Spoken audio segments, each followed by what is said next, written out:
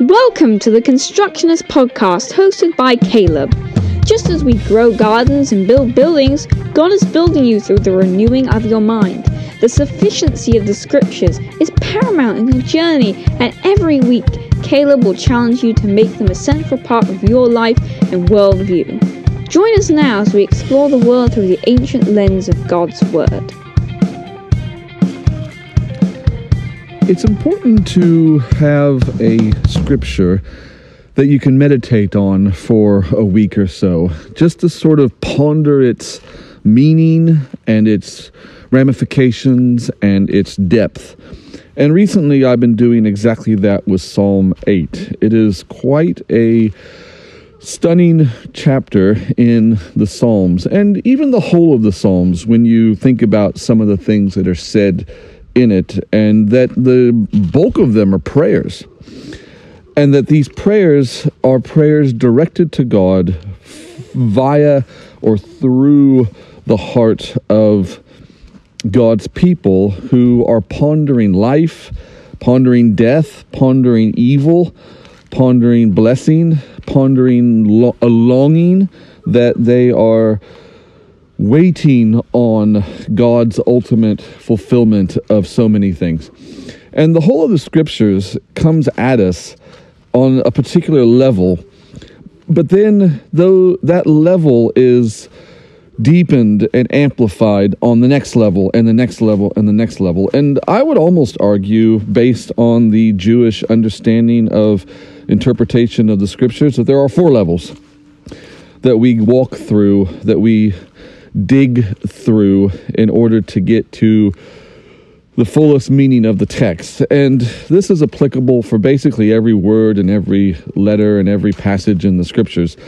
And you as an individual will never get to the end of what the Bible is really on about, because it is a book that is coming from the ultimate mind, the mind of God, and it is being brought down to us through the people that God set in place to write it all down.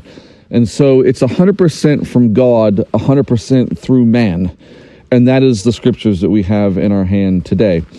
And these things are a reflection, ultimately, I think, of what God knew he would walk through in the incarnation of Jesus Christ. Because Jesus is a massive is the fulfillment of all of these things. And Jesus is the new Adam. He is the second man. He is the head of a whole new reality of humans, and we enter into that relationship with him and walk with him through the steps that he walked in order to attain the life that he attained. And it could be a difficult life to walk through, but there's so much in the world around us that teaches us about that we shouldn't really be surprised. And a lot in the Old Testament and in the New Testament with the parables and that, there is so much that the mind of the authors of the Scriptures have grabbed onto to say, this is God, this is what God is like, this is who God is, let's run to him. One of those pictures, before I get into our Psalm chapter 8 meditation, one of those scriptures is at the end of Habakkuk, I think. Yes, I think it's Habakkuk, where there's a psalm at the end of, there's only 3 chapters in Habakkuk, and there's a psalm in the 3rd chapter, and at the end of the psalm, and Habakkuk is pondering evil, he's pondering why bad things happen, and why God allows bad things to happen. But at the end of it, he makes a statement, and I think David also makes a statement. He says, "Let my feet be like deer's feet on high places." So the idea there isn't that God will eliminate the rough ground below us. So there's going to be rocks, there's going to be steep hills, there's going to be places you'll have to ford a river, there's going to be all of these things that make trudging through this journey of life difficult. But if you have the feet, have you ever seen deer or goats zip through rocky terrain? It's stunning what they can pull off. Just pull up some documentary on some of these high mountain-dwelling goats. And, I mean, these are the animals that the shepherds of Israel herded and looked after and would watch and observe. And they would just see these animals just skip around all these rocks and just zing themselves up into these crazy places. And it puts rock climbers to shame how fast and how agile they can be on these really steep rocks. So this is what Habakkuk sort of concludes in the end, as he says we can't do anything about the circumstances around us, but we can do something about how we attack those circumstances and how we go into those circumstances. And we need to be like these animals that it's as if they're not even there. They just zip, zip, zip, zip. They use the circumstances as a means of making your mouth drop open and being in awe of what they do. So let's look at Psalm chapter 8 and see what it is telling us. And Psalm 8 is quoted twice in the New Testament. Once by Jesus himself, and then later by the author of Hebrews. And the author of Hebrews makes a very astute comment about it. So let's look at first verse 1. To the choir master according to the Gittith, a psalm of David. So, and this is where it starts proper. That was the introduction.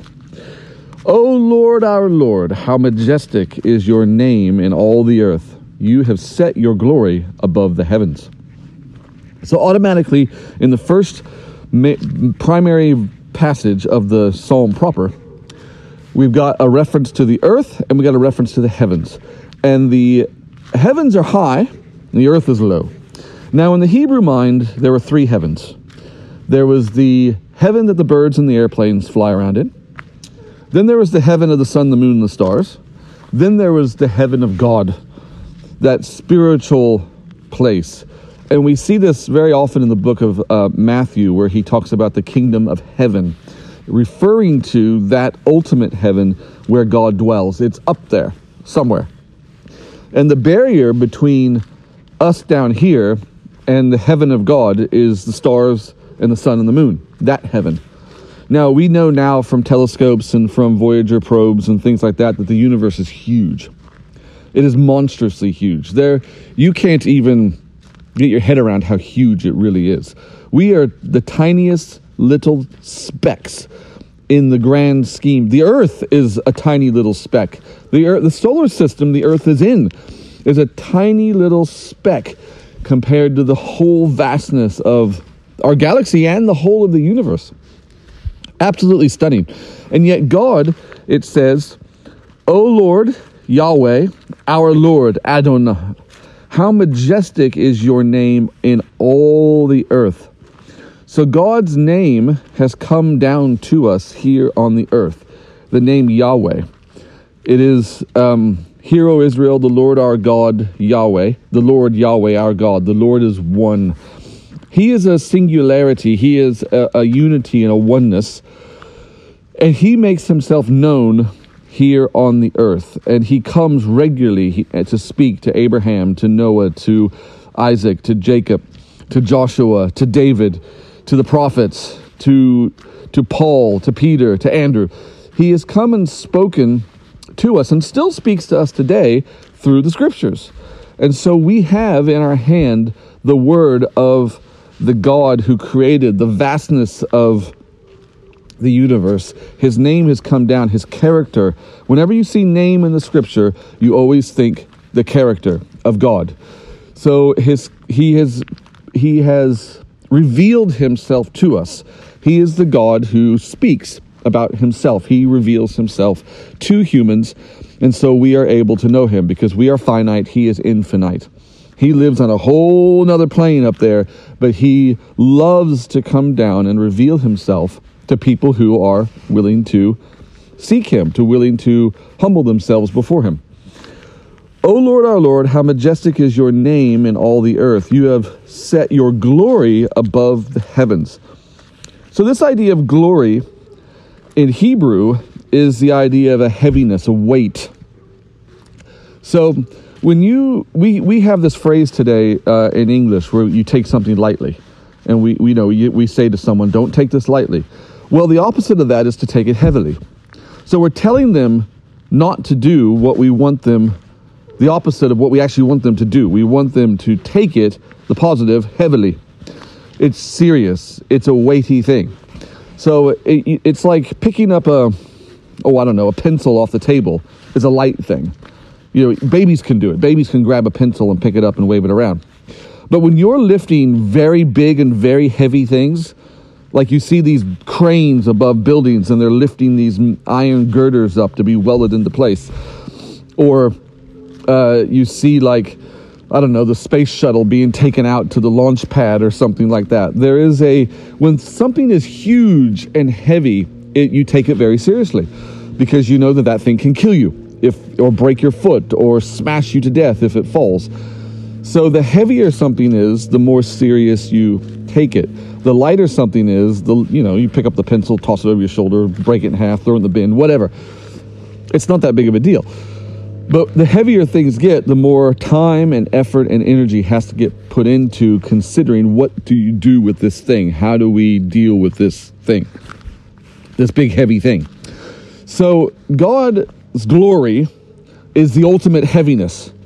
It's the ultimate thing that we need to so pay attention to and so keep our mind on. And that glory, ultimately, he puts in the highest heaven.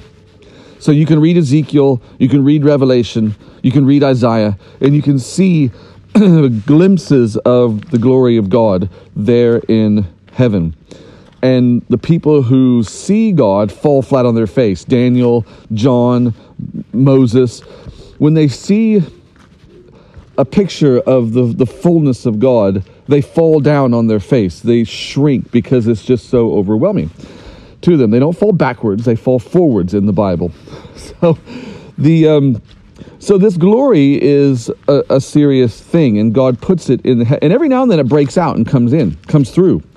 So if you read Ezekiel, be careful with Ezekiel chapter 1 and 2, because the descriptions that are there, the old rabbis would say that people do not understand their knowledge of these chapters. You can memorize them and recite them, draw pictures about them, whatever. But to understand what that is all about, and then at the end of it, it says, "This is the glory of the Lord." It's somehow a picture of God's glory, and it's fire, and it's movement, and it's spirit, and it's multidimensional, and it's hard to get your head around. And that's God's glory. But we know that it is reflected here on the earth in the person of Jesus. Because what does Paul say? He said there's a great mystery that is to be revealed, and that mystery is Christ in you, the hope of glory. He says it is being revealed. Christ in you, the hope of glory. So when Jesus is dwelling within you, there's a hope there of this glory. And we pray, your kingdom come, your will be done on earth as it is in heaven. Ultimately, God will bring his glory to the earth. And that gap between the upper heaven and the lower heaven will be eliminated, and it will come down. So let's carry on here with this passage. Let's skip to where it's quoted in Hebrews. Verse 4. What is man that you are mindful of him, and the Son of Man that you care for him? Yet you have made him a little lower than the angels, or heavenly beings, and crowned him with glory and honor. You have given him dominion over the works of your hands. You have put all things under his feet. So here the psalmist is saying that man is not much. Okay? Because it says in verse 3, when I look at the heavens and the work of your fingers and the moon and the stars which you've set in place, what is man that you are mindful of him? And the Son of Man that you care for him? Why do you even look at us when we can look up and see the sun, we can see the moon, we can see the stars, and even now with telescopes and seeing the nebula and the quasars and the things that are out there that are just amazingly stunning and massively huge, and yet God takes the time to meet with us here on the earth. That doesn't make us special. It just means that God cares and wants his creation to be in his image. But we're not in his image because of sin. That messed everything up. But it says here, you have made him a little lower than the heavenly beings or the angels, and crowned him with glory and honor, and have given him dominion. You have put all things under his feet. So now the writer of Hebrews, in Hebrews chapter 2, grabs onto this passage, and he uses it to talk about Jesus being the one who is crowned, and he talks about Jesus having this dominion, but us having this dominion with him. There's it's kind of a co-dominion. Jesus had to come as human God came as human in Jesus, who is the fullness of the Godhead in bodily form, and he came in order to set in motion this setting under the feet business. So Jesus is going to be the one who ultimately has authority over the earth. He will be God ruling the earth, and those who are for him and walk with him now will be ruling with him and under him. And there's several promises in the Bible, in the Old Testament, that can be applied to both God's people and to Jesus himself. And so there's a link there between the two. In some ways that we are the same, because we are the body of Christ. So if the head has dominion over the earth, then the body has dominion over the earth. And we are the body of Christ, so we will have dominion over the earth along with our head, Jesus. Now, there's a route we have to walk. There's a way in which we have to walk for this to happen. And that way is a way that the Hebrew writer refers to as suffering. So let's go to Hebrews and have a look at that. New Testament, Hebrews chapter 2. And we'll just read it.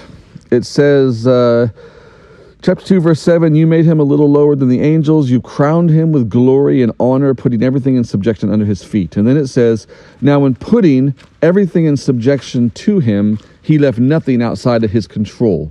At present, we do not yet see everything in subjection to him. Now, before he quotes the psalm, he says directly, for it was not to angels that God subjected the world to come, of which we are speaking, that it was been testified somewhere that what is man that you are mindful of him. So he quotes this psalm. But he says here that God did not create the world so that angels could rule it. He created the world so that humans could rule it. So it says here in verse 9, but we see him who for a little while was made lower than the angels, namely Jesus, crowned with glory and honor because of the suffering of death, so that by the grace of God he might taste death for everyone. For it was fitting that he, for whom and by whom all things exist, and bringing many sons to glory, should make the founder of their salvation perfect through suffering. For he who sanctifies and those who are sanctified all have one source, or they are all one. And then it goes on to talk about how Jesus he identifies himself with humans, and particularly with his people. And there's a oneness there in it. So this idea of suffering, don't think of it of like suffering. Think of it as like weight training or something like that. So the pattern that Jesus showed for us is that he suffered, that he died, that he rose from the dead, that he ascended, and then one day he will return. So this pattern is something that we need to follow too.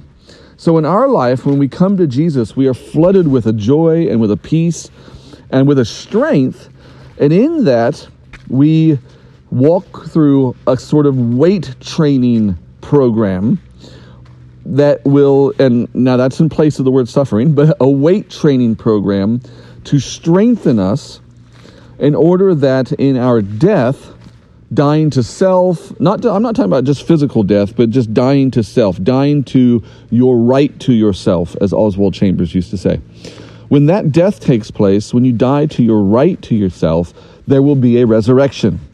And that resurrection is a kind of newness of life. And then there will be an ascension. So it's this sort of step-by-step process that we go through. And then eventually, historically, in the future history of God's people, there will be a return. And so the Lord Jesus will come back with all of his people to the earth, and that will be a glorification. So you have a suffering, a death, a resurrection, an ascension, and a glorious return. Those are kind of the steps that you would go through as a believer. And in that process, we are forever learning to put our mind toward Him, to run to Him, to say, "O Lord, our Lord, how majestic is your name in all the earth." That's the kind of thing that we need to learn how to do and have our mind trained to. So in that, then God can do some mighty things.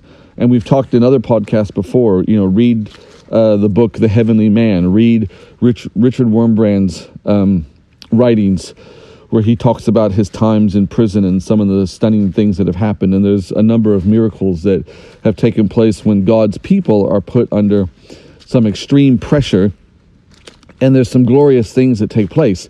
But all of that is a kind of weight training.